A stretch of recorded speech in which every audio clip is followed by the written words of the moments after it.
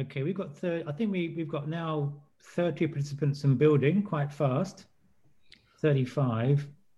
And I've got us as now streaming live on Facebook. So I suggest we now we start. This is the online world, isn't it? There's nobody to say 5, 4, 3, 2, 1. Yeah, you have to just jump in. Okay, I'm starting now. Welcome everybody. Welcome to this Middle East Center hosted session, Environmental Justice in the Middle East, Activism, Resistance and Decolonization, which is part of the Decolonizing LSE events for this term. Decolonizing LSE is a collective of staff, students, the whole school community, thinking about decolonizing sort of a challenge across a whole range of activities, teaching, research, how we relate to each other on campus.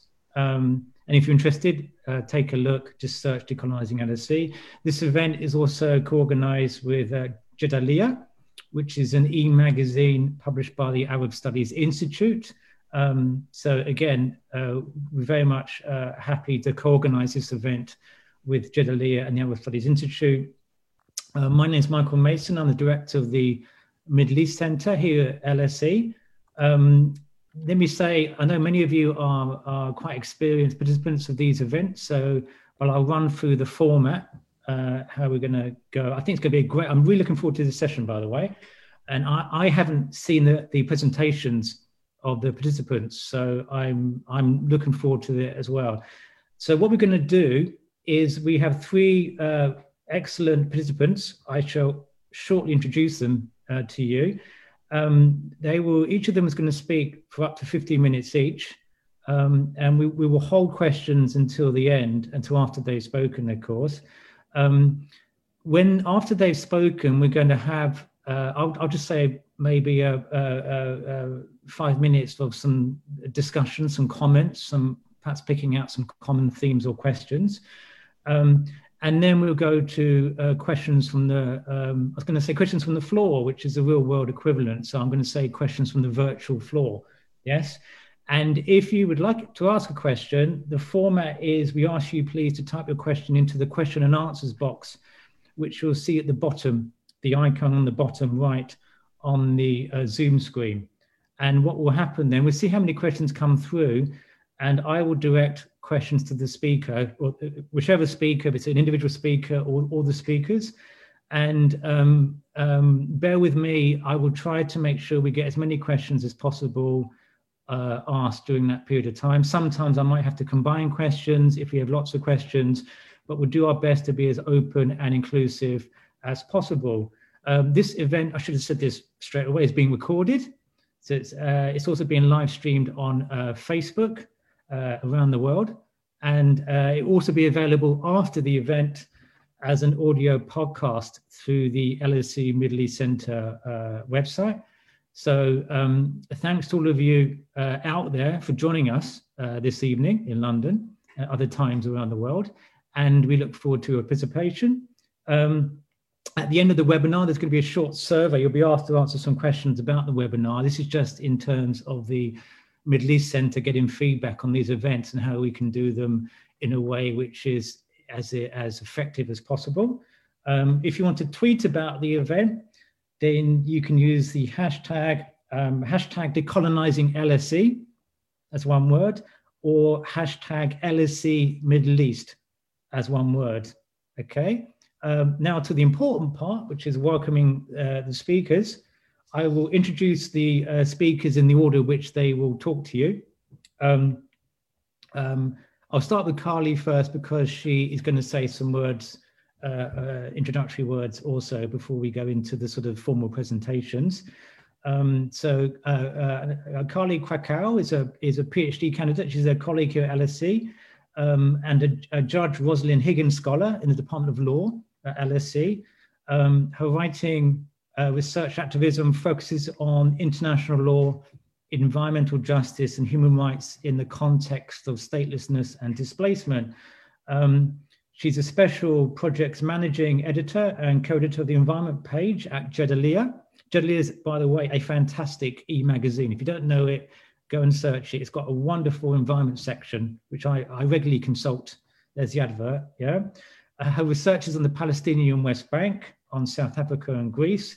It's focused on various issues, including law, the politics of access to water, refugee rights, and justice for people affected by exposure to environmental toxins. You will see, as I introduce each of the speakers, why they are the perfect speakers for tonight, and how I think with the diversity of experience and knowledge, we're going to have a really good discussion. The next one, so that's Carly. The Dr. Muna Dajani, I'm pleased to welcome, someone I know very well for many years, is a research officer at the LSE Middle East Center, working on a collaborative research project with Birzeit University, titled Mapping Memories of Resistance, the Untold Story of the Occupation of the Golan Heights. For over 9 years, a decade, Muna has worked in the fields of environment development in Palestine, done many things involving grassroots initiatives, NGOs, universities, government bodies, looking at social environmental assessments, hydropolitics, advocacy, community participation. She's a policy member of Al-Shabaka, the Palestinian Policy Network. She's contributed to a series of research projects, including looking at the hydropolitical baseline of the Upper Jordan River, a project looking at transboundary climate security, climate vulnerability, and rural livelihoods in the Jordan River Basin. And she has a PhD awarded from the Department of Geography and Environment at LSE. And her PhD research looked at the distinctive livelihood practices by which farming acquires political subjectivity in the occupied Syrian Golan Heights. She's particularly interested in that PhD. The PhD, by the way, another advert, is available on the LSE website, publicly accessible. So if you're interested, please go there.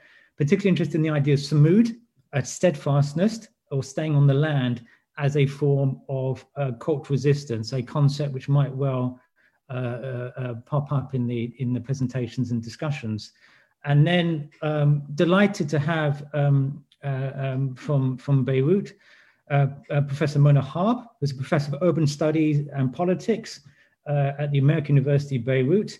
She's also research director of the Beirut Urban Lab at AUB.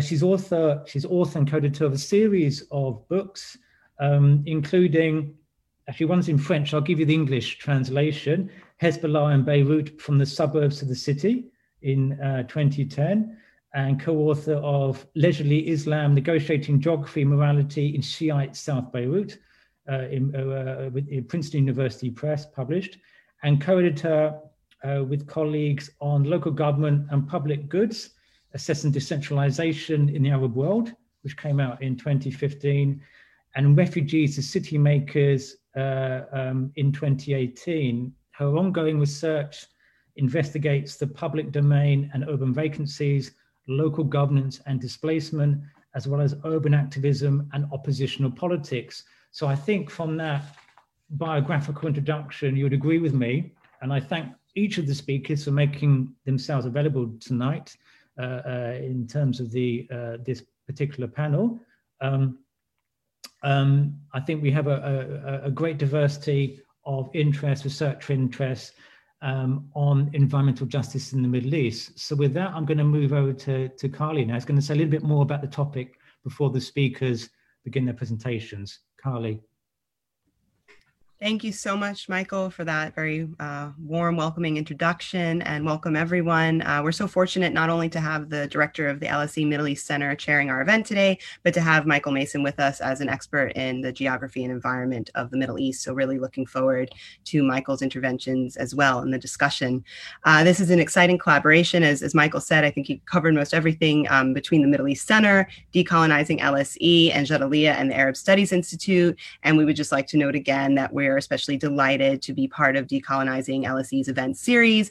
This event is the final one, actually, in an exciting October lineup covering everything from political economy and the pandemic to empire and food studies, and today, of course, covering environmental justice. So we're thrilled to be part of this series, and Decolonizing LSE's work was really the catalyst for putting on this event. So stay tuned for more events and projects that will be coming up. Also, a special thank you to Nadine Almanosfi from the Middle East Center for coordinating everything in the lead up today. It's really deeply appreciated. And at Jadaliyya and ASI, thank you to Bassam Haddad and MK Smith and the entire team for all their support. As Michael shared, our discussion today will focus on environmental justice and its relationship with activism, resistance, and decolonization, examining how we define environmental justice and the often excessively narrow confines that limit the meaning and scope of environmental studies as a field. So we're really interested to further discuss questions in relation to Muna and Mona's work and my work about how resistance to colonial greenwashing is a fundamental part of a broader decolonizing struggle, about how the US and Eurocentric discourse on environmental justice is being pushed back against by indigenous perspectives, also about how disaster recovery can be reclaimed by the people actually impacted, and questions regarding how urban inclusivity can be more prominently appreciated as part of environmental justice discourse, and a whole lot more as well. So I'm honored to be here with Muna Dajani and Mona Harb, two outstanding scholars who I cannot wait to hear from and who will be focusing on some of the often less highlighted components of environmental justice in the Middle East. And I'll speak a bit later about environmental injustice and international law, focusing on Iraq and some other examples. But first, it's really a pleasure to turn things over to Muna as our first presenter.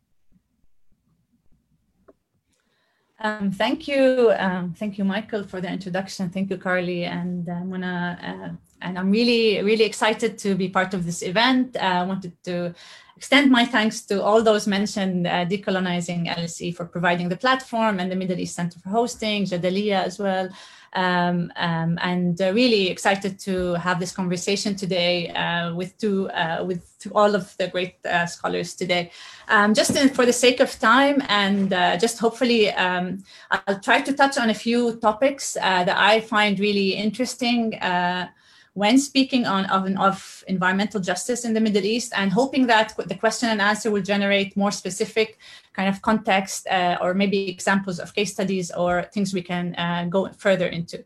But I wanted to take this opportunity to to talk about what environmental justice actually entails, what indigenous scholarship actually helps us illuminate that hasn't been, as Carly said, hasn't been done in the limited scholarship on environmental justice, especially in the Middle East. And I want to start by saying environmental imaginaries in the Middle East has been really confined by, colonial legacy. The fact that, the Middle East has been kind of always portrayed as this desolate place, a barren land that requires rejuvenation, that requires, the hand of the colonizers to come and harness natural resources, to invest and capitalize on these resources, and to turn the desert green. And that has been kind of a fixed imaginary of the Middle East for so long, and it still continues until today.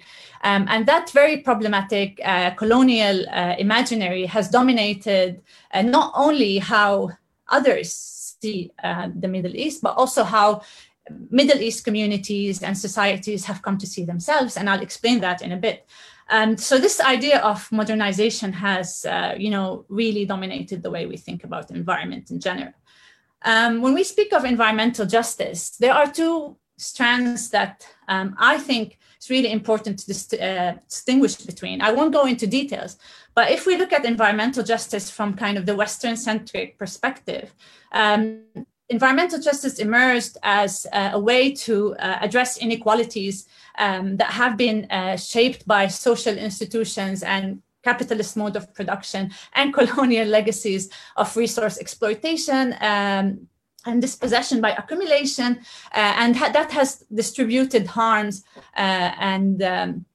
to communities of color, to indigenous groups, to marginalized segments of societies. And the whole contention of environmental justice is how can we actually right that wrong? through institutions and through the rule of law, and on a wider scale through global environmental governance. But what this environmental justice, like this very Western-centric environmental justice definition keeps separating nature from humans, and thinking always that humans will always have an upper hand on nature. And that, I think, is really an important distinction between environmental justice that also maybe acquires tools, maybe that are more technical and managerial tools to, eliminate, to reduce or eliminate the harm done by those systems of inequalities and oppression. Indigenous scholarship, on the other hand, I think that I find really, really inspiring and motivating and so rich, actually traces back environmental injustices to colonialism.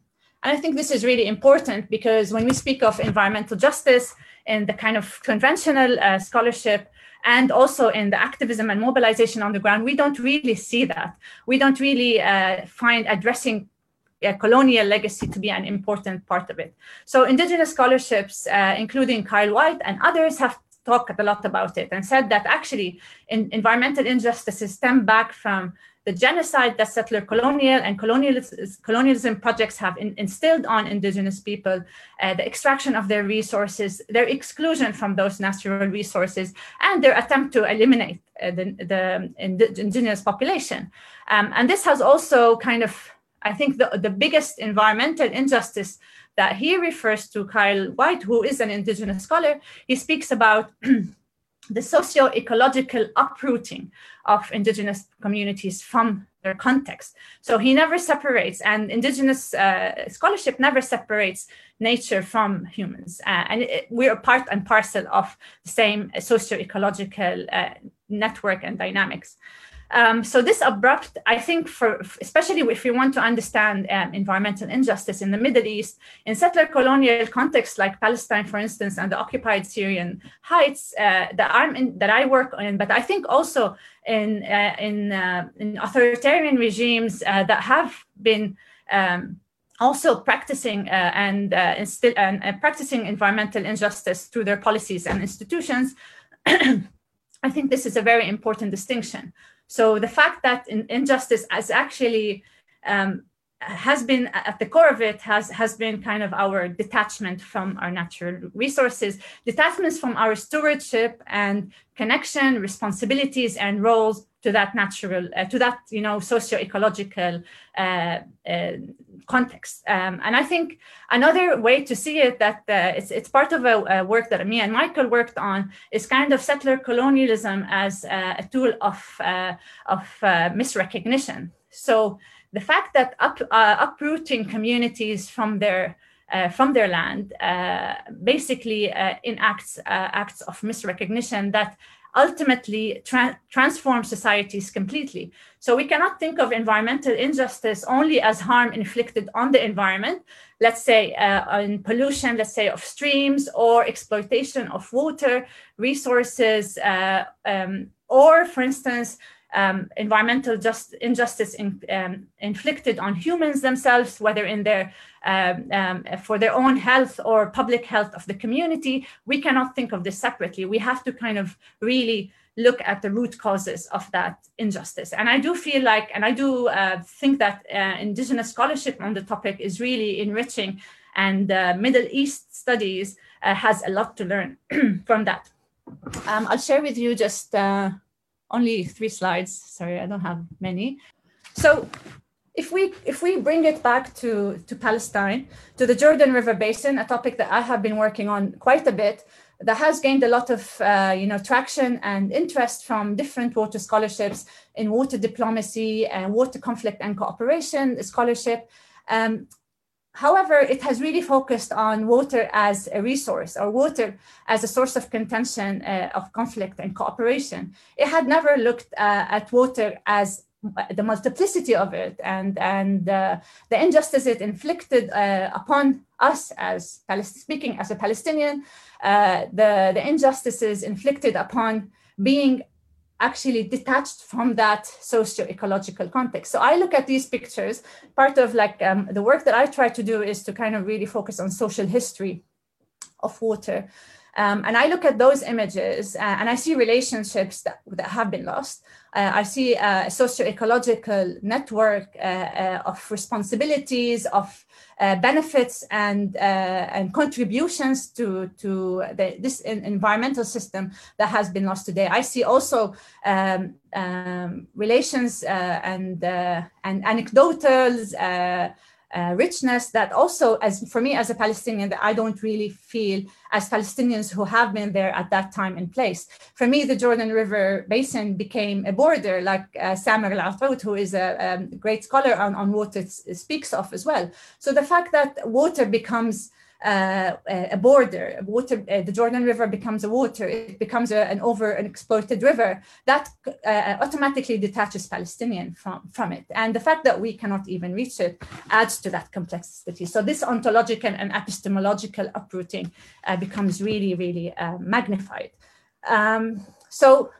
This brings us to environmental injustices of today, that confined geographical space that have come to define what Palestine is. And we start framing environmental injustices in the fact that we cannot get access to water as Palestinians, the fact that Gaza is living under inhumane conditions when it comes to more than 97% of its water being unfit for human consumption, or the fact that water is being abstracted at higher rates for Israeli illegal settlers, where also Israeli illegal settlements and factories are dumping waste into Palestinian areas. And that causes the harm that we have talked about before. Again, I think this picture is not complete without talking about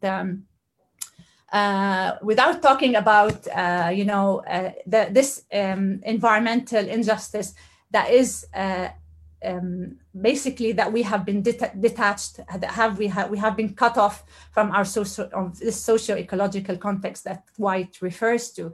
And I feel like there is so much potential for us to start thinking differently about environmental injustice if we take on this way.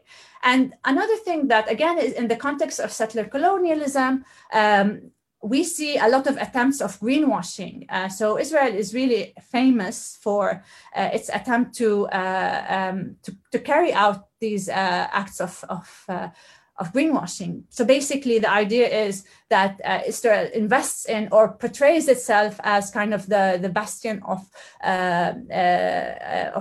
environmentalism, the fact that it has environmental laws to protect to protect people from picking what they called herbs from Palestinian mountains. Or Palestinians have always collected za'atar, akub, those indigenous plants that grow wild in the mountains. These are practices that have been carried over from generations, but today environmental protection authorities in Israel try to criminalize it since the 1970s, and through efforts of Palestinian activists and attorneys such as Rabi' Ighbarieh, the fact that this has been now contested in court. But the fact that Israel is afraid of Palestinians rerouting themselves in the land, acting upon this environmental justice that has been inflicted upon them when they were uprooted basically from that. And I think this form of environmental injustice is as important as the environmental injustices that we today focus on and emphasize in terms of distribution of harms and benefits. Same thing when we speak about, green colonialism, and I think here this the example of the occupied Golan Heights, the Syrian Golan Heights, is another way to also look at it as an environmental injustice, because the right to resourcehood is denied for the Jawlanis, the Golan Heights residents who are Syrians, who identify as Syrians, and who have refused Israeli citizenship in the 1980s. And today they have been confronted for decades around the exploitation of their water resources, but today they face another green colonialism act where a big wind turbine company with the support of the Israeli government is trying to put the wind turbines or install them in the last remaining bits of their agricultural lands. And this contestation happens and continues to happen to reclaim rights to resources and to reclaim rights to belong, and again, to confront this environmental injustice. So I think these examples are really important. And another thing that also, when we try to decolonize the way we actually produce knowledge about environmental context in the Middle East, in Palestine specifically, we really need to be aware that this contestation, the settler colonial project, is still doing that on a daily. So it's not an event. The famous saying, like, settler colonialism is not an event but a structure. It is true because today, I don't know if some of you heard, but in the middle of the olive harvest season, which is a very sacred season for Palestinians, it's the last. I would claim it's the last remaining socio-ecological existing context that they can actually reunite with their traditional knowledge and with their land. And what happens is that Israeli illegal settlers come and cut off trees. There has been a case, I don't know if you saw it online, of a farmer coming to find 200 of his olive trees being cut off. And this is kind of a testament of how settler colonial institutions and practices continue to carry out this elimination of the indigenous and cutting off their rootedness to the land. So that form of environmental justice should form the basis to which we actually make sense of environmental injustices and find mechanisms through which to address them that do not really rely only on technological solutions or on managerial solution, even an institution, but kind of always contest with and really contest with those realities and that dispossession that lies underneath all of these injustices. And I would like to speak more about climate change activism and how can we also decolonize that, especially when it comes to the Middle East and Palestine specific. But I might leave it for the question and answer because I know time is short. But thank you for listening.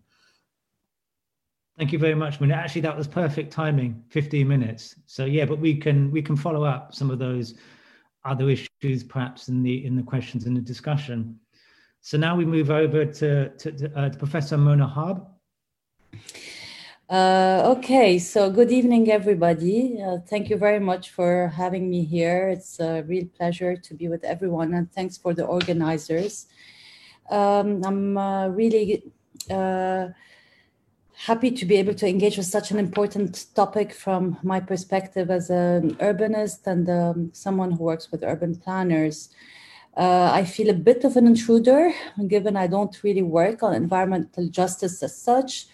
So when Carly approached me and invited me to contribute, I wasn't really sure why, but then she explained that she thought that frameworks that I work with are complementary to the ones she uses. And I'm going to try to share with you today some of these frames.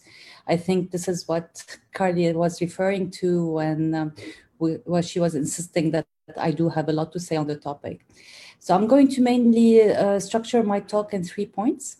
First, I'm going to discuss how critical urban studies and progressive urban planning adopt social and environmental justice as key values, and share why a political practice of urban planning and advocacy planning are relevant frameworks to environmental justice studies, if there's such a thing. I will then share with you how I have been teaching with others at EUB and practicing and researching what I term political urban planning for the past couple of decades. And I will finally focus on the present disaster that we're living in Beirut in the aftermath of the August 4 port blast. And I will consider this a key moment through which we are experimenting with the practice of advocacy planning towards advancing a more inclusive city and a protected public environment. A few words on critical urban studies and progressive planning as a practice. So these are branches of urban studies and planning that are largely inspired from feminist and neo-Marxist frameworks of thought. So they inform the work of urban researchers and planners who position themselves as what they call advocacy planners. So they openly advocate for rights, and they advocate for the rights of the most disadvantaged groups. And as the practice of advocacy planning transformed over time, they started also defending threatened, built, and natural environments. So mainly advocacy planners and people engaged in this political type of planning denounce what is referred to in urban studies and urban planning as the growth machine, mainly how predatory and extractive forces of capitalism, the ones that Mona Darjani was mentioning earlier, seek accumulation and transform the social and communal value of land into a value of exchange that is commodified. And here I'm really paraphrasing a lot of people who talk about this in much better terms, from David Harvey and beyond. So advocacy planning is a practice that started with Paul Davidoff and Jane Jacobs in North America, and it has inspired generations of planners throughout the world. It also informed a lot of the literature, and Norm Krumholz, among others, have been pushing for planners to embrace a political role in their practice and to speak truth to power, to use their position to seek the redistribution of power and resources in just and fair ways, to redress inequalities or at least work towards this, to give voice and support to disadvantaged groups so they can organize against this growth machine, to protect the built and natural environment from predatory extraction, and to seek to advance inclusive cities and regions. So in other words, really to advance an agenda of social and environmental justice. So these urbanists have been pushing planners to engage in an overtly political urban planning, and to do that through their teaching if they're involved in academia, through their research if they do that, and through their practice if there are professional practitioners. And they even encourage them to consider engaging in direct politics through running for elections, for instance, national, municipal, syndicate elections, and through organizing and towards collective action. So as such, we have been seeing more and more planners engage in struggles and social movements all over the world. And their roles as activists and social movement organizers, I think, is very interesting to document. I believe they have skills and competencies that allow them to imagine, and I emphasize this word, to imagine and visualize other possible worlds. And this imagining, this visualizing, this envisioning of what some people would term as utopias, because these are words that don't exist, but that are possible alternate realities, I think they are key for the work of political action and towards imagining change. And here I'm referring to works of social movement theories that emphasize this importance of utopia and collective action and this imagination. Additionally, planners who are advocate planners who embrace politics and are openly against predatory capitalism play a very valuable role in understanding the power structures that configure urban and spatial planning policies or infrastructural policies that seek to extract resources from land, be it built or natural land, and accordingly they can contribute to helping struggles and activists and people engaged in social movements to identify ways to disrupt, contest, and potentially dismantle these power configurations. And we have seen some cases of successful struggles where planners have been engaged. It's difficult to relate the success to the roles of planners, but I suspect that they play a key role in advancing these struggles towards disruption and dismantling of such projects. So I'm thinking of anti-dam movements in India, in Brazil, even in Lebanon. I'm thinking also of anti-eviction housing movements in Europe and the US that have been quite successful in their quest.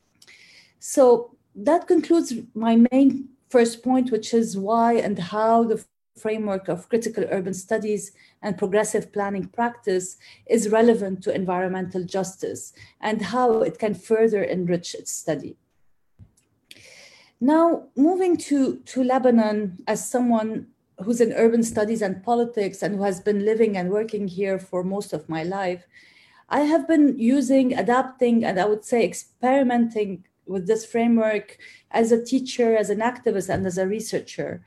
And we live in a country which is a real laboratory, I would say, to study the predatory forms of capitalism. We are quite rich with a lot of resource extraction examples since the Civil War, but even before and much more in its aftermath. People who are familiar with Lebanese sectarian politics know that we have an oligarchy that have parasited very astutely public institutions, that it repurposed these public institutions for its own interests, that this oligarchy developed an elaborate growth machine in partnership with banks, firms, real estate developers that have financialized most of the built and natural environment of our cities and regions in our small country. So we have that background where, you know, there's so much to do and so much to study and work with, but there's also so much to struggle against.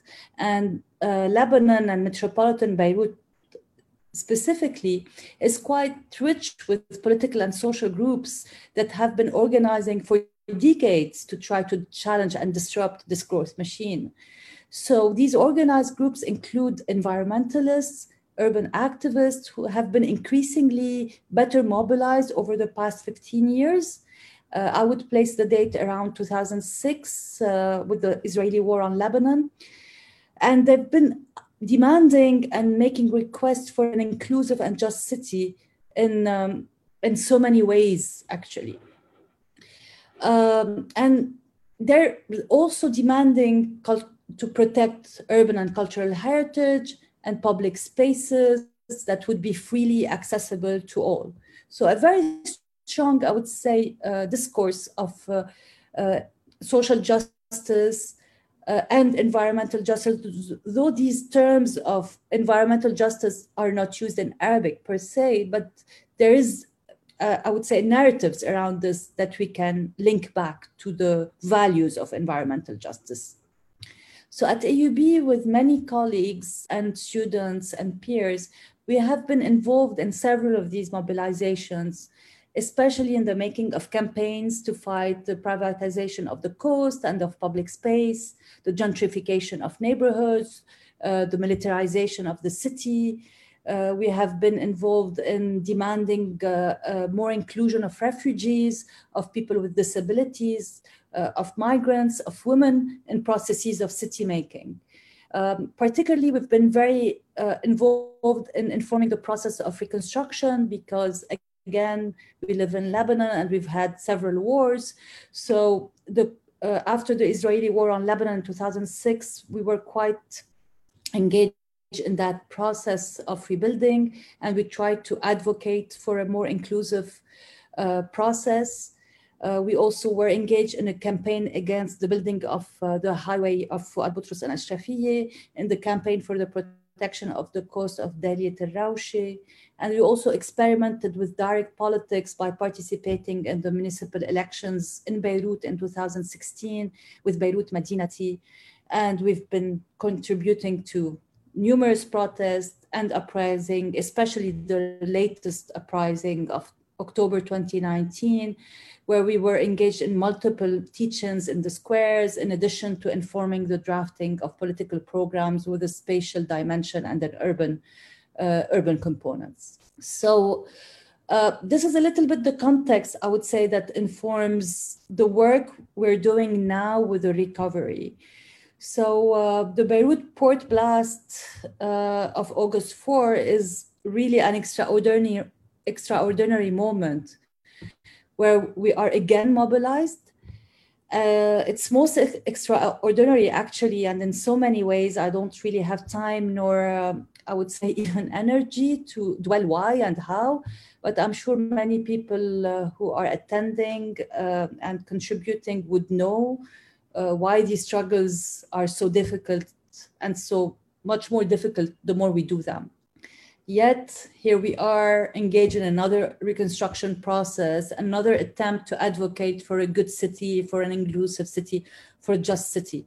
So this time we're operating from a structure we managed to institutionalize in 2018, the Beirut Urban Lab at the American University of Beirut, which is a place through which we want to enable an ecosystem of change towards a just, inclusive, and viable city, I would even say cities throughout Lebanon. So we're doing that again through teaching, research, and critical engagement with practice, through meeting with as many stakeholders as we can, ranging from the very rare public actors we can still talk to and who still care for the public domain, to professional syndicates, namely the Order of Engineers and Architects and the Order of, the Bar Association, the lawyers. We're also trying to engage with international organizations and UN bodies, INGOs and NGOs, these groups that are at the forefront of the reconstruction, given the collapse, I would say, of public institutions within the context of the economic and financial collapse Lebanon is living currently, and the complete delegitimization of the state and its institutions and the corruption they're associated with. So at the Beirut Urban Lab, we're mainly working on 3 fronts. First is data collection and sharing. So we're building on a database we've been operating for the past 2 years, which includes layers of information about the city. And we're partnering with a multiplicity of actors to enrich it with more layers and to share it in open access with the public, because we really believe that the production of this georeferenced data set about the city is a foundation of work towards political change, given we don't have public data about the city or any city in Lebanon, actually. As advocacy planners, we're producing data and sharing it with all possible components of people engaged in collective action towards change. And we're producing data through a range of methods, qualitative and quantitative, with a big focus on fieldwork, observation, and surveys. And we also visualize and map this data. Ultimately, we want this data to produce, to contribute to the formation of an observatory of the reconstruction, through which we will be tracing and mapping the process of reconstruction across sectors, actors, and procedures. The second front we're working on is more localized, I would say, and more applied. So we're developing a methodology of work at the neighborhood scale that is a methodology of recovery. And we're doing this using citizen science methods and in the aim of co-producing knowledge with the community and trying to ensure a people-centered and inclusive recovery process, whereby the people targeted are the most disadvantaged groups. So refugees, migrant children, people with disabilities, female-led households, LGBTQ groups in the neighborhoods we're working in. And this is a long-term process, so we're just starting off with that one. And the third front we're working on is a visioning exercise, which actually is a series of exercises we're going to be launching in the next weeks, which is an attempt to envision the post-blast city, another Beirut that would be imagined with other urban and economic relationships linking neighborhoods and places and infrastructures, ones that are much more inclusive, more ecological, more viable, and more equitable. So as you see, along these 3 fronts, our goals are quite clear. We want to advocate values and goals of justice, inclusion, and viability. We are doing this through multiple modalities and fora, through teaching courses and studios to students, through mentoring researchers and practitioners, organizing webinars and workshops, participating to a range of professional meetings through consulting, writing op-eds, policy briefs, producing open access data sets, networking, advocating, organizing, and I'm sure I'm forgetting other venues as well where we're trying to infiltrate. So you see that we're engaged in these multiple fronts. In the slides, I wanted to show you some of our maps and some pictures of our work on the ground. You can see that on our website, beiruturbanlab.com. And I think I'm going to end with that. Sorry for lacking the images, and I'll try to share that if we have time later in the Q&A very quickly. There are 5 slides. Thank you. Thank you very much, Mona. And I think any of you out there interested in ways in which you mobilize to fight against environmental injustice or social injustice generally, will find much there that perhaps we can go back to in the discussion. So thanks very much for that. So now on to Carly. Thank you, Michael. And thank you so much, Mona and Muna, for those powerful presentations, really bringing the issues to life as always. And I'm eager to get to the interactive part of this event. And as Mona said, by design, we really push to bring together scholars of all different disciplinary backgrounds and push against those boundaries. So I'm so excited about the distinct viewpoints we've heard already and the relationships between the topics and themes discussed. As we make our way towards that discussion, I'll first share some thoughts and questions on today's topic, including from a perspective that critically analyzes international law's role in worsening or prolonging environmental injustice, as well as drawing on linkages between examples of environmental injustice in the Middle East and elsewhere, specifically first focusing on Iraq. And I want to start by noting a development that might initially seem a bit divergent from our focus, but that I promise will connect back shortly to all these pressing topics at hand. So last week, Honduras became the 50th country to ratify the Treaty on the Prohibition of Nuclear Weapons, enabling that treaty to be entered into force and to become legally binding for its state parties. Significantly, however, the global powers known to possess nuclear weapons are, of course, not parties to this treaty, notably including the US, UK, Russia, France, and China. Nonetheless, this entry into force is viewed as a major occasion within and beyond the realm of international law.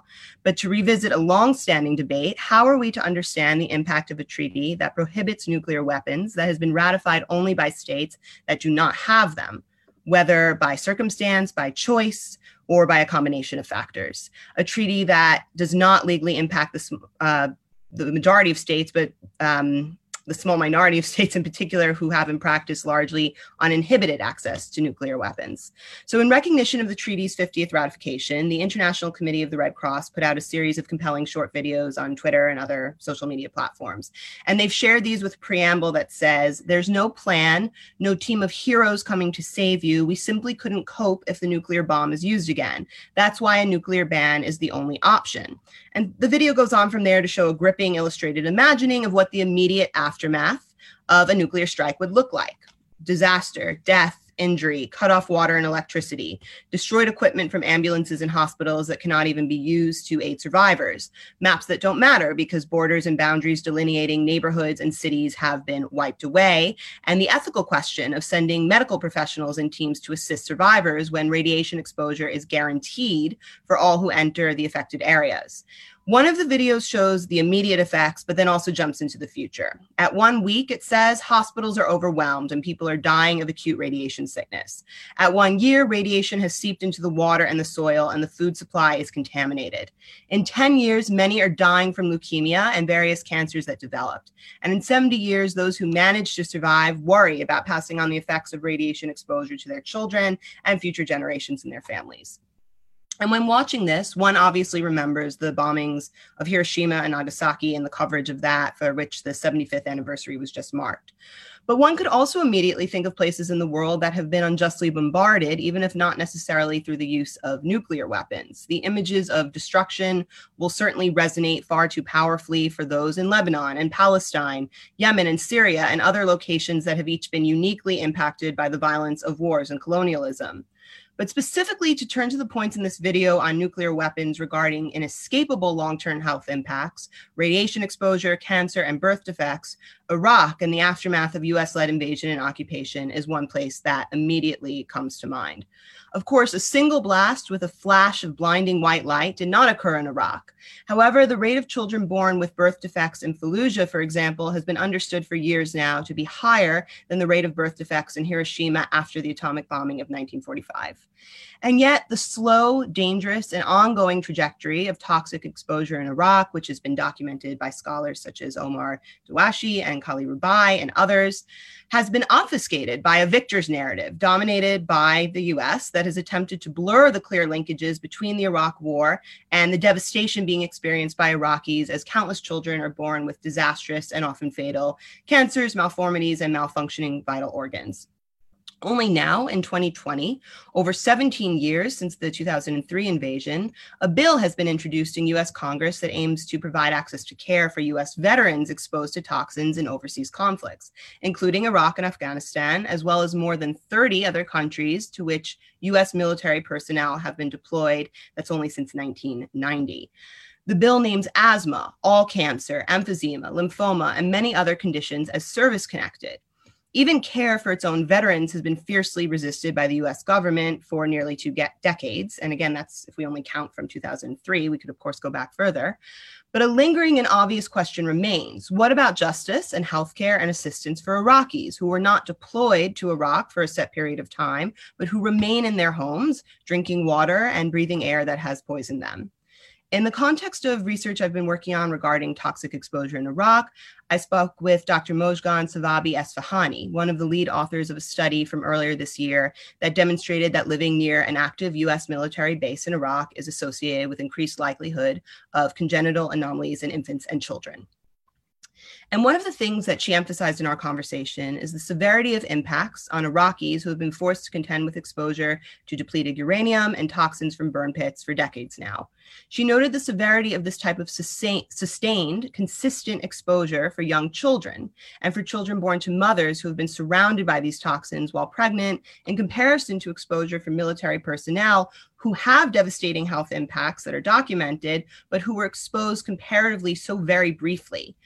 The situation in Iraq is one that pushes us to reconsider how we truly understand a decolonial environmental justice framework and the ways in which the concept and practice of environmental justice risks being subsumed under a narrative of environmentalism that is depoliticizing and privileges the impact of singular crises and events over the equally or more devastating damage done by protracted injustice that not only is about inequitable access to resources, but also about inescapable contamination.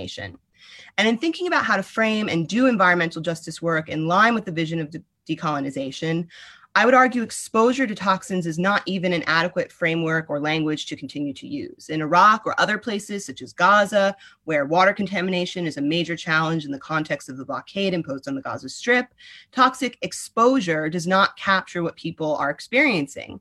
Exposure suggests forced contact with contaminated substances. Yes, there's no way that can ever be good when you hear that.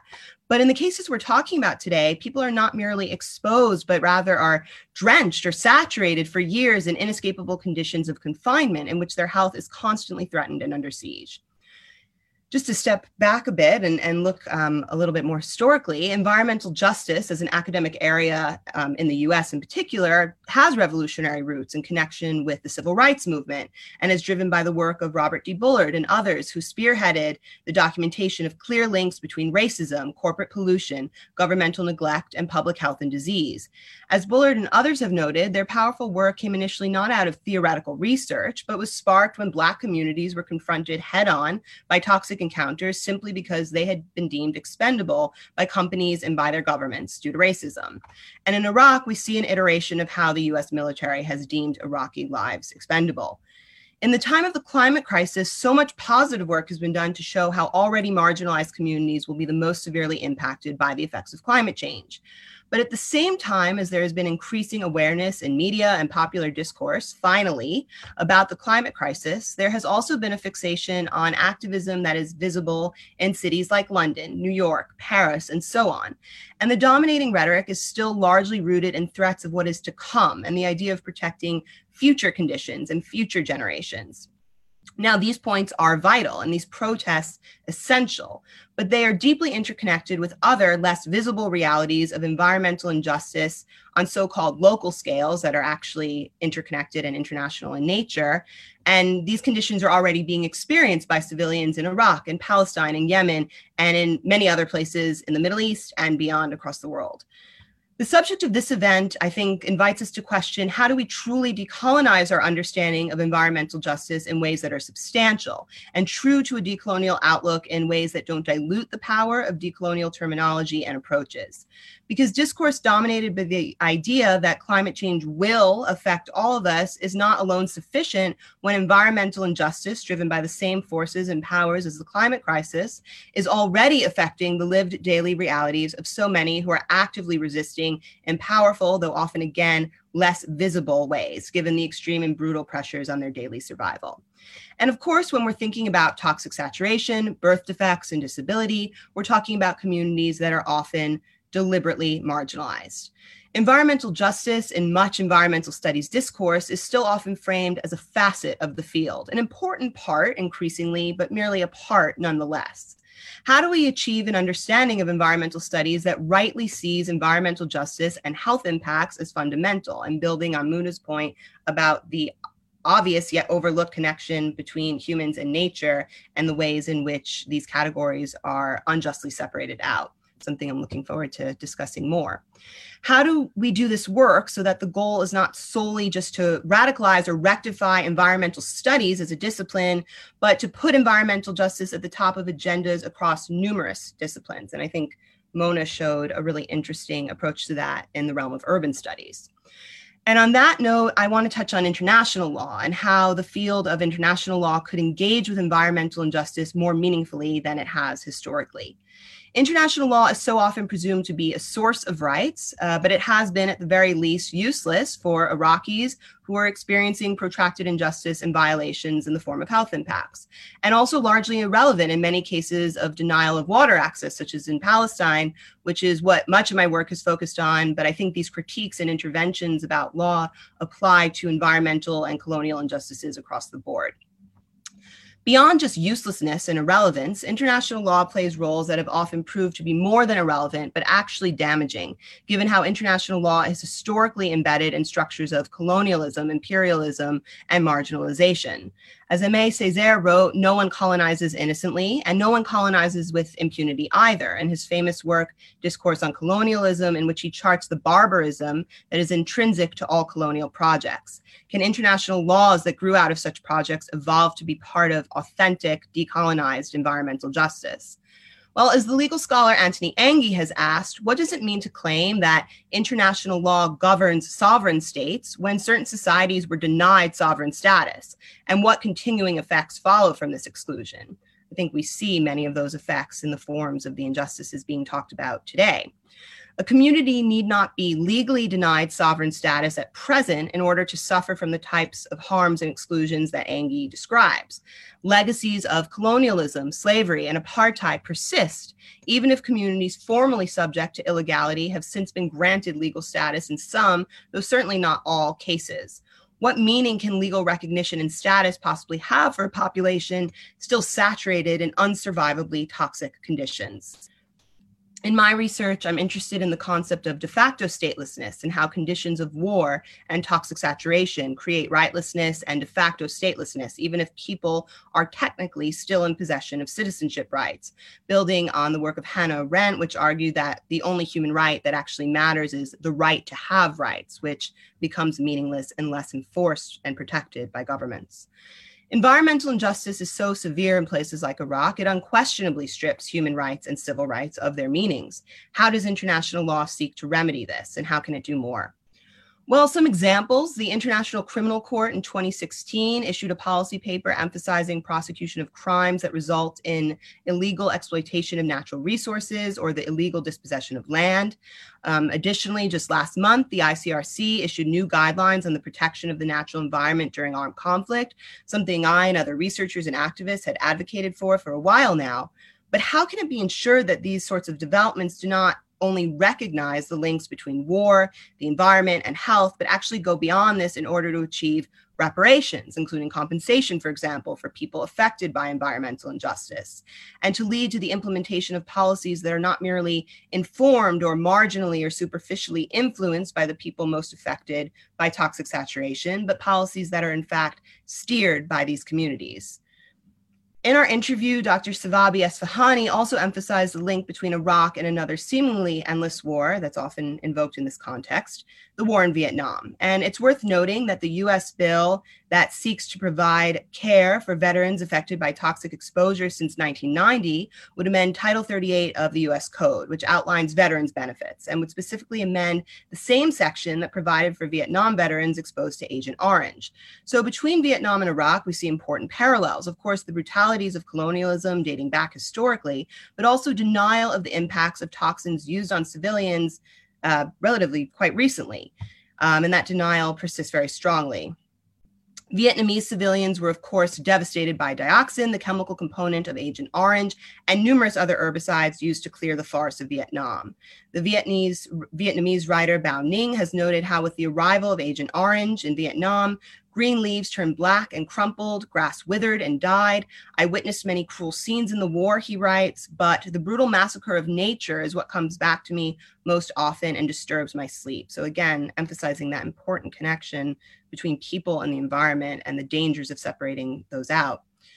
Only recently, over 4 decades since the end of that war, has the US embarked on initiatives to clean up that so-called mess. Images of children born with birth defects in Vietnam are harrowing and similar to images coming out of Iraq. In poetry and literature by Vietnamese and Iraqi writers, as well as by Japanese writers after Hiroshima and Nagasaki, there's a shared emphasis on the long-term effects of forced toxic saturation during war. In Sinan Antoon's poem To an Iraqi Infant, for example, he asks a child whether they know that their tomorrow has no tomorrow, that their blood is being used as ink on new maps, that they are subsisting on their mother's milk, which is bursting with depleted uranium. And to begin to conclude, in her work regarding the pain of others, Susan Sontag, in the context of analyzing war photography and journalism, wrote, "It is intolerable to have one's own suffering twinned with anybody else's." And I just bring up that quote to note that by invoking these links between Vietnam and Iraq and Japan and Palestine and elsewhere, I'm not advocating for a comparative academic approach or an approach that in any way risks collapsing the key differences and unique aspects of these situations. What I am advocating for is an environmental justice framework that not only allows room for the people impacted by these injustices, as well as other activists and scholars to make these links, but for a radicalized framework of environmental studies across disciplines that sees justice as inherently woven into its focus, which should be inevitable, but in a pedagogical context, the standard teaching of environmentalism is often to have environmental justice as a week on a syllabus, or in an environmental studies anthology to have a single chapter among a dozen. And these exclusions manifest in a policymaking context as well that profoundly impacts people's lived daily realities, in which the damage to the environment in this policy framework is wrongly seen not as a key matter of justice, but as only one category among many in the bigger context of the ravages of war. So I think this discussion so far has been incredible for thinking through ways in which we flip that framework, and I look forward to discussing further. Thank you very much. Thank you very much, Carly. You really threw the gauntlet down there for any legal scholars out there, so I'm hoping that will stimulate some questions. That was fantastic. Thank you. We do have already a couple of questions. Some of the questions have come through the chat box. So can I ask, if you want to ask a question, please use the question and answers box. As we've already got a couple of questions, I'll just say a few things first in terms of discussion and hopefully lead into the discussion, the general discussion. I really enjoyed all those 3 presentations very much. So I thank all of you for that. I think one of the things that you've all done is think about languages and disciplines and viewpoints. And each of the terms, environment, justice, injustice, is kind of problematized when we think about their application to the Middle East. And in fact, one of the questions is, should we even be using the term Middle East by Lamis Jamil? And because that was also arguably an Orientalist imaginary, and that has particular political effects. And we might come on to that. So I think each of you has invited us to think, about environmental justice in a way which focuses on, I would say, the kind of what we call the historicity of environmental injustice. In other words, understanding particular impacts in these lands, on these peoples in different ways. And that means, I think all of you have talked about understanding injustice as a process or a structure rather than simply a set of events, and not just simply an issue-specific thing. So environment is more than an environment in a way. It's about the whole political economy and culture. And so all of you in different ways have talked about injustice is received both materially and symbolically. Okay, I mean, Muna used that very vivid kind of image of uprooting, physical uprooting, material uprooting, economic uprooting, social uprooting, cultural uprooting, ecological uprooting. It's a very visceral term to describe not just the uprooting of olive trees, of Palestinian olive trees and groves, but all sorts of other processes of dispossession and misrecognition. And but without trying to look for sort of some of the positives, Mona talked about ways in which you can mobilize against injustice, including, I think, given this is a webinar taking place, or at least being hosted by a university, the ways in which researchers, academics, scholars, citizen sort of activists can take part in assisting those that would want to challenge environmental and other injustices. And in terms of where we look for in terms of governance, Carly, I really enjoyed that very frank assessment of law and the deficits of law, including international humanitarian law, in terms of the effects of warfare, which unfortunately we're talking about a region which is often exposed to warfare, to conflict involving state actors, non-state actors, and the environmental and health effects of violence. So not just in terms of military violence, but other types of violence. And I think the notion of injustice tries to, as you said very, very ably, Carly, exposes us to all sorts of violent effects, which may not be the initial one that we see on the television of a military attack. There are all sorts of what are called examples of slow violence, things which accumulate over time, and of course, which some groups are more vulnerable to others. So as you've got questions coming in, I will ask you to hold those thoughts for the moment. I don't think there's any question there anyway, actually. It's just a series of statements trying to pull together the assessments. So at least in terms of the initial questions, I had that one from Lamis Jamil was decolonizing environmental injustice in the Middle East means, should we also think about the ways in which we imagine the region as an environmental entity or geographical entity? Is Western Asia more appropriate? And I'll just add another question, which I think is directed to Muna from Lina Ismail, who said, what does it mean in the Middle East to decolonize climate change? But if the others of you have things to say on that, perhaps, you're welcome to join. So we'll leave it with those two questions first, and then I'll collect some others up. Thank you. Who wants to kick off? I can jump in, though. I don't know if you want to take that question. Maybe we'll go around. We'll keep it lively. Yeah. But thank you, Michael, for synthesizing everything so eloquently, and again, really amazed by what everyone here shared.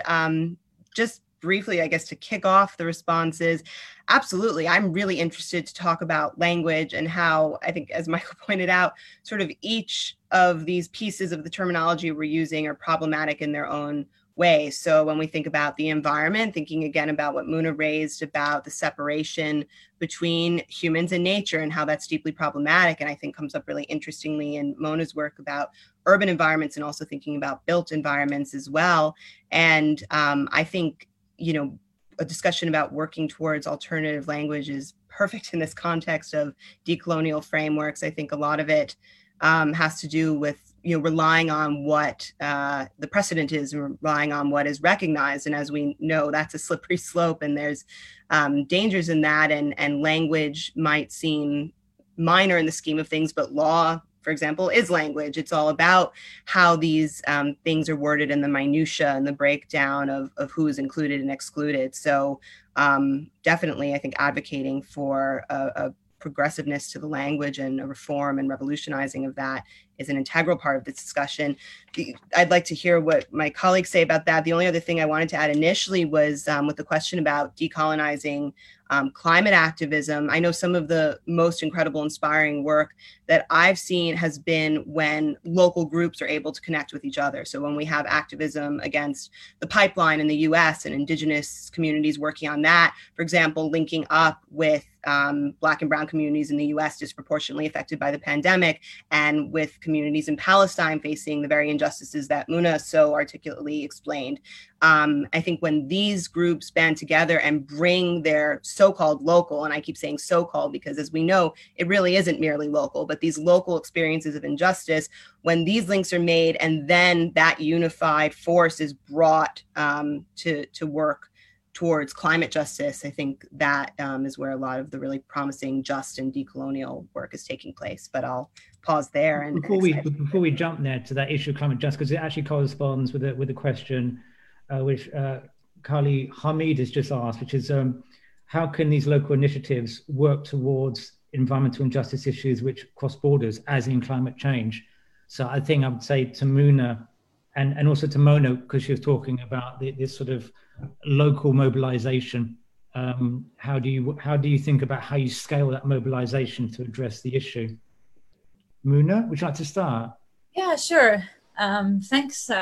Thanks to all, and thanks, Carly, now for your kind of good introduction into the topic of decolonizing climate change mobilization. And yeah, on that point, I also really I agree with you, and kind of thinking about the context specific conditions through which we understand such an issue that has been framed globally, that has dissipated, the political and context-specific, conditions of how different people are actually dealing and combating with climate change differently. And I think that's really important because depoliticizing issues on climate change actually is a big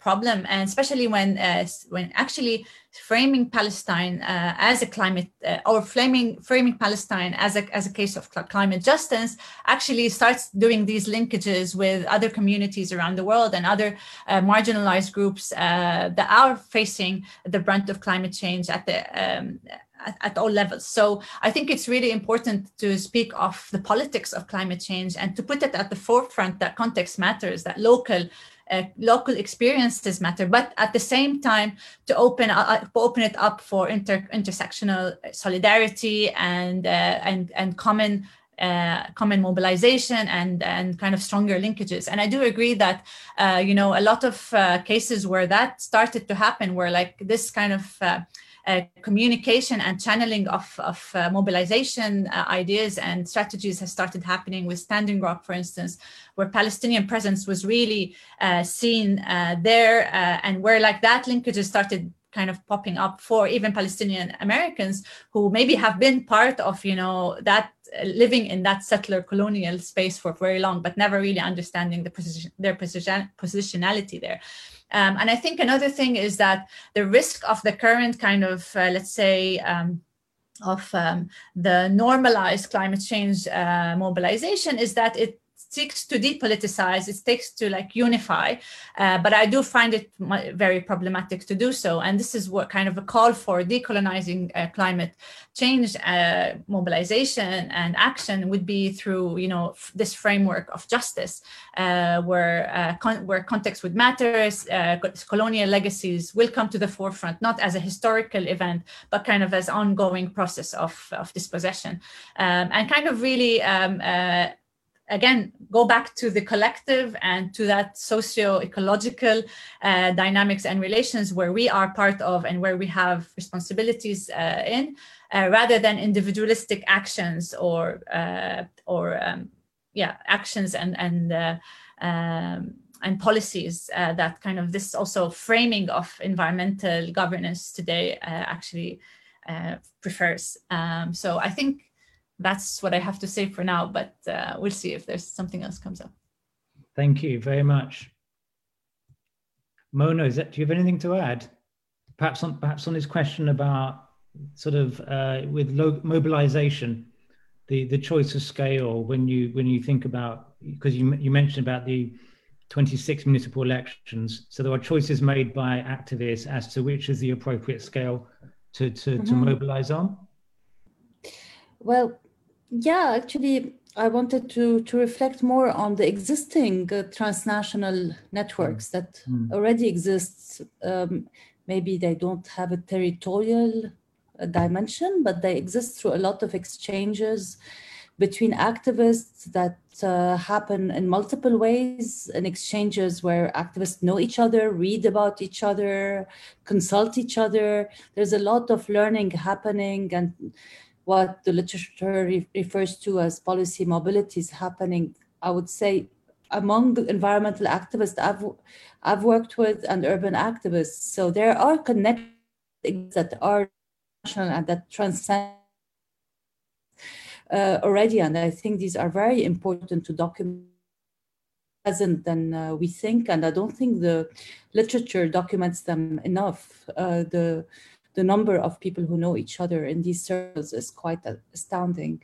Upscaling and intersections are very important for effectiveness of social mobilizations. We've seen that in many cases. I'll speak about Lebanon, where the last uprising of October 2019 was multi-centered and transcended the capital city. And this is also what gave it a lot of impetus, where intersections between multiple profiles of activists was very strong too. So I'm completely aligned on what Mona and Carly said about the importance of this in collective action. But at the same time, we have so much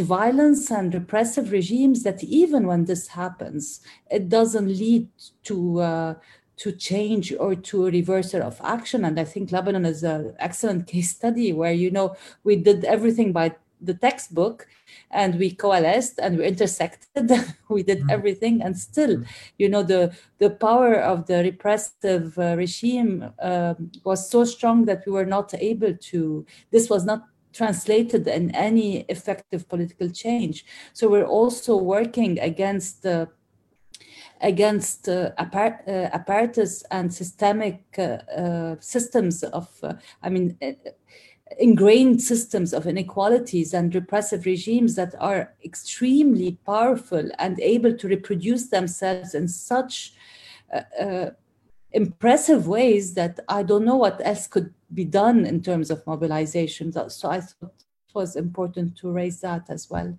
Thank you. Yeah, I think that's an excellent point, because some of the environmental justice scholarship presumes a sense of agency,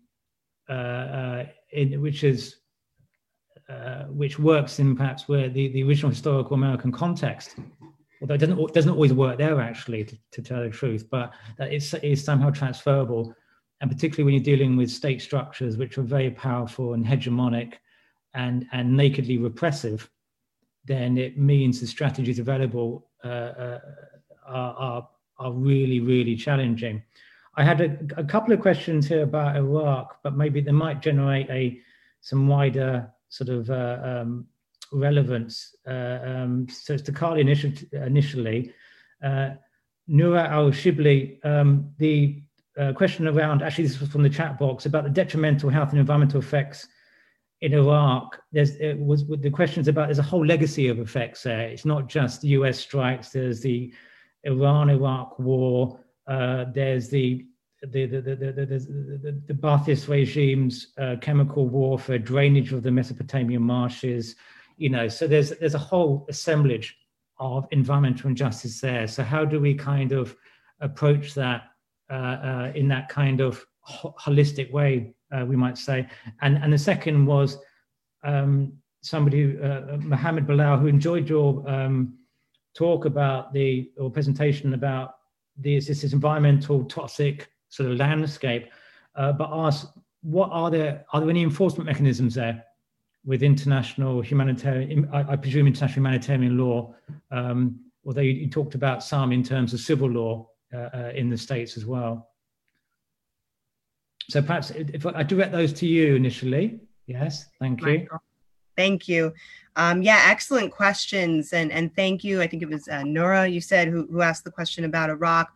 That's absolutely right. Obviously, there's limitations on time to be able to go into sufficient depth with the long history there, but it's really important to emphasize the complexity and the layers and the nuance of that situation and the other examples invoked, and Saddam Hussein's weaponization of water and the violence by non-state groups. As Michael mentioned, there's a lot of different factors going on. I think what we're trying to do here is complementary with that approach. And I think in the writing and further research of the scholars here, you really see that come through with Iraq specifically, but with all the other cases. And I saw some other comments in the chat referencing other examples saying, what about this place that is forgotten, or this place that's out of the limelight right now?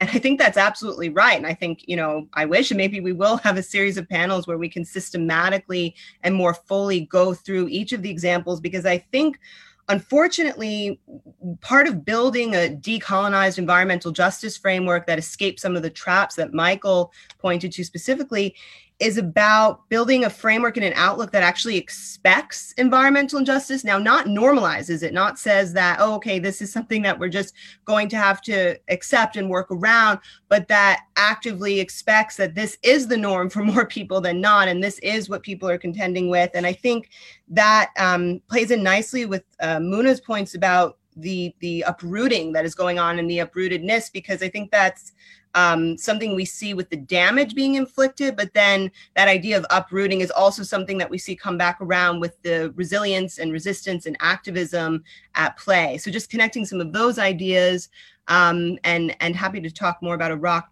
if I can, but in the interest of time, I'll first just go to the next question. Thanks, Mohammed. So yeah, about international law, keeping it relatively brief, but I don't dismiss international law fully, though some scholars do. And I think, there are legitimacy to those arguments. But I think, and many others have argued, if there is a chance for activists and communities to force international law or anything else, at least partly, to work for just people-driven goals, then we should take advantage of every framework we have and try and mold that framework to achieve those goals. Now, it's not sufficient alone. I'm not saying that's entirely possible, but I'm saying that if there are ways, for example, specifically with reparations and compensation, to push the international system to achieve at least that limited kind of justice, then that is something worth pursuing.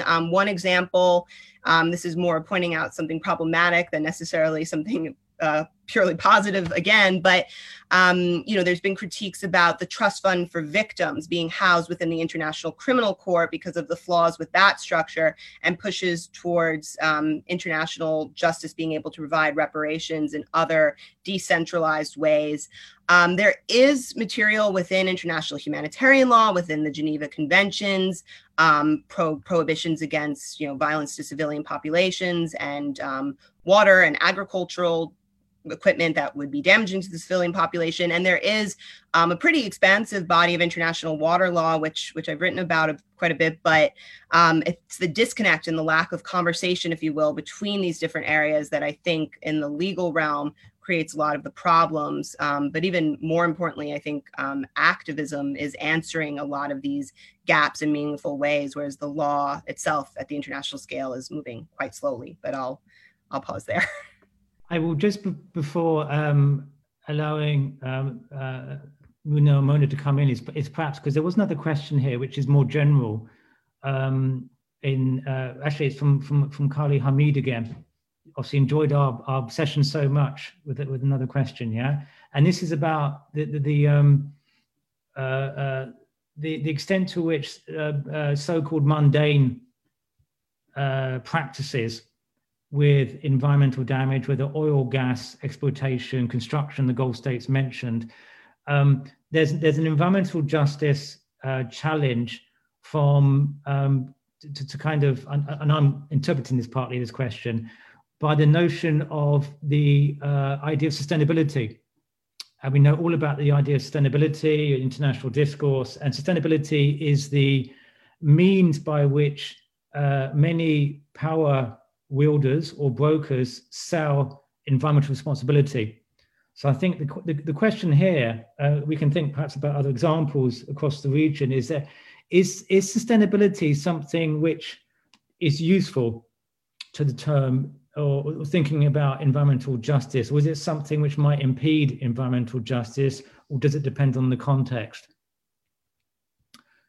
I will open that up. Muna or Mona, I don't know if you've got any. I can't have my camera on right now, but yes, I just want to kind of follow up on a few of the comments that Carly made about international law and international humanitarian law, and kind of, yes, the fact that they are needed as tools to, rectify and to hold to account, for instance, environmental violations and human rights violations. However, I think, as we know, in the case of Palestine, like a lot of that has kind of gone to deaf ears, and people, and I think it, at certain extent, relying heavily on that as a framing, as a framing of environmental issues can be a bit problematic, because it really undermines, depoliticizes communities as well in their quest for seeking environmental justice in other forums. So I do think that it's mobilization has really took a step back in Palestine, if we really specify the case, because of that kind of depoliticization and the fact that this is kind of the role of others to carry out, whether professionals, state actors, and governmental institutions. So the role of the citizen becomes less and less, and this is where I think empowering that kind of collective spirit, I think, is really key, especially when we first produce knowledge about environmental issues and environmental injustices, but also when we mobilize against the perpetrators of that, whether it's state agencies or whether it is corporations, multinational corporations, or others.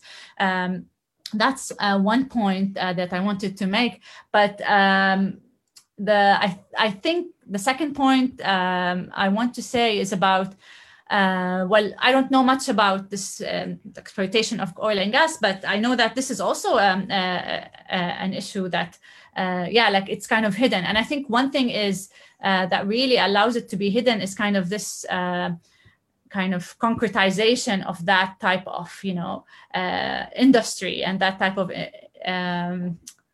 infrastructure, that really plays a role as well in it. I had another point that I forgot, but maybe I'll come back to it later on if I have a chance. Yes, actually, no, I remember it now.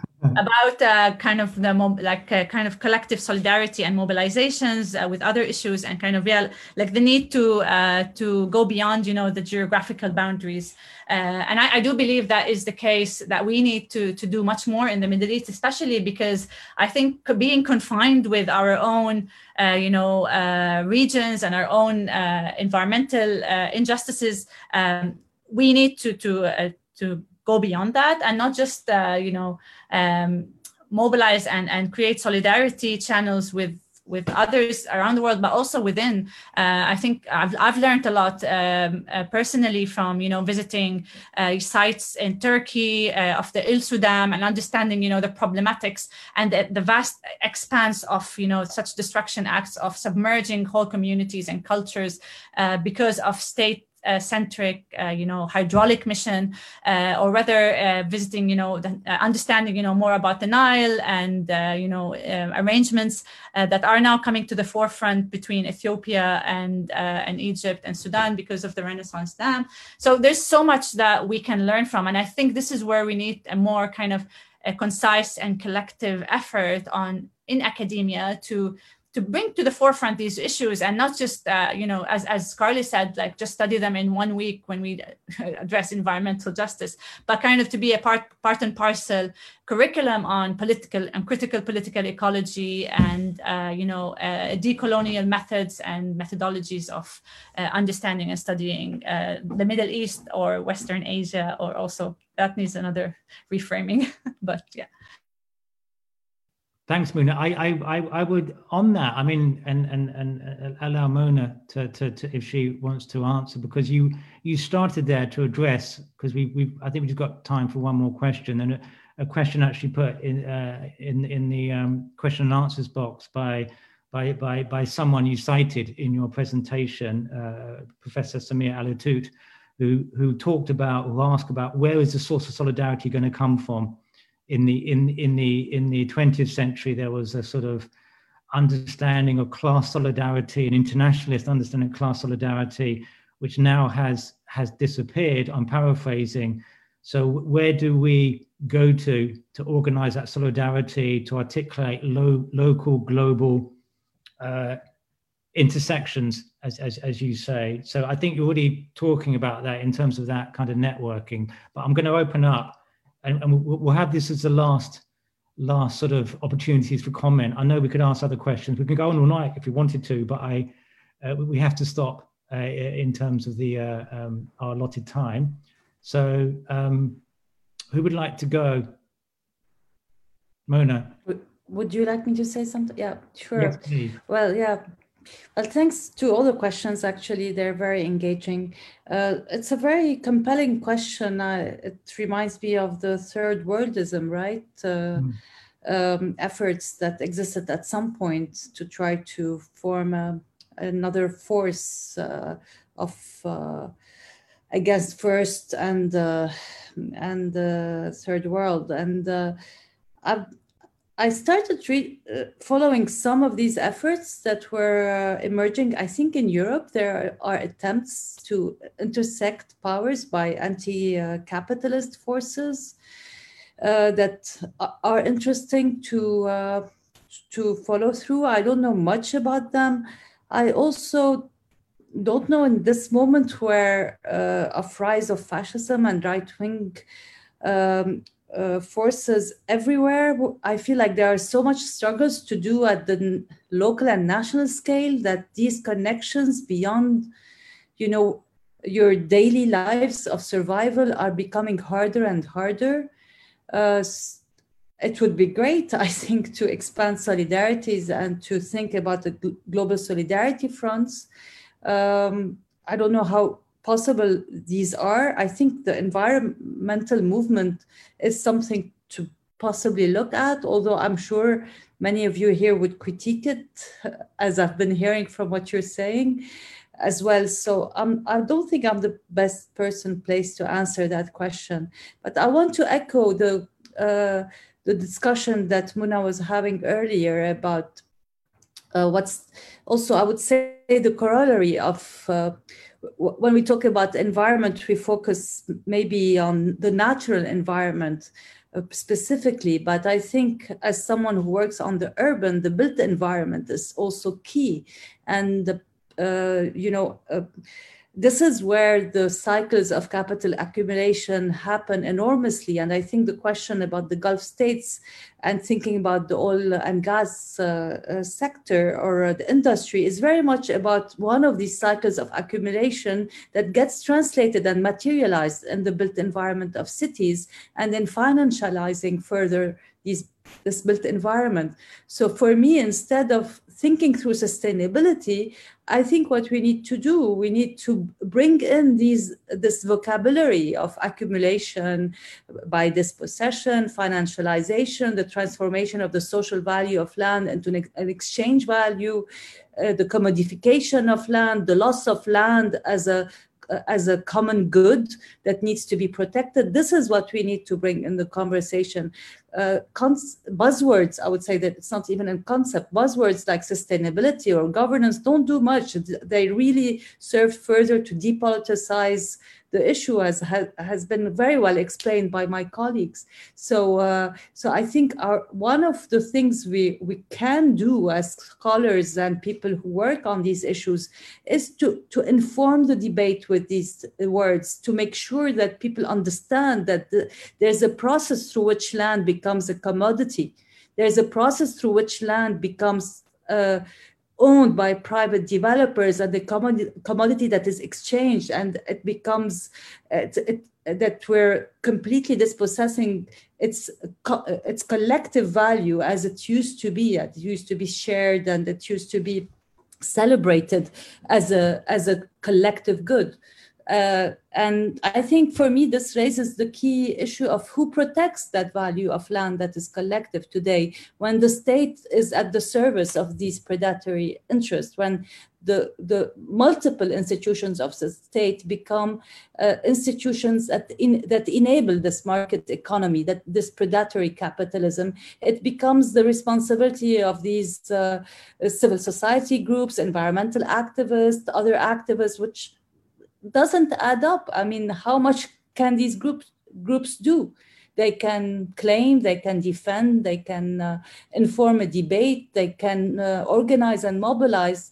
But I think the Lebanese example shows it very strongly. If you don't have public ingredients who care to protect this common good and the public interest, it's very, very hard to reach anywhere. There's a glass ceiling that we can't go further beyond. So I'll stop with that.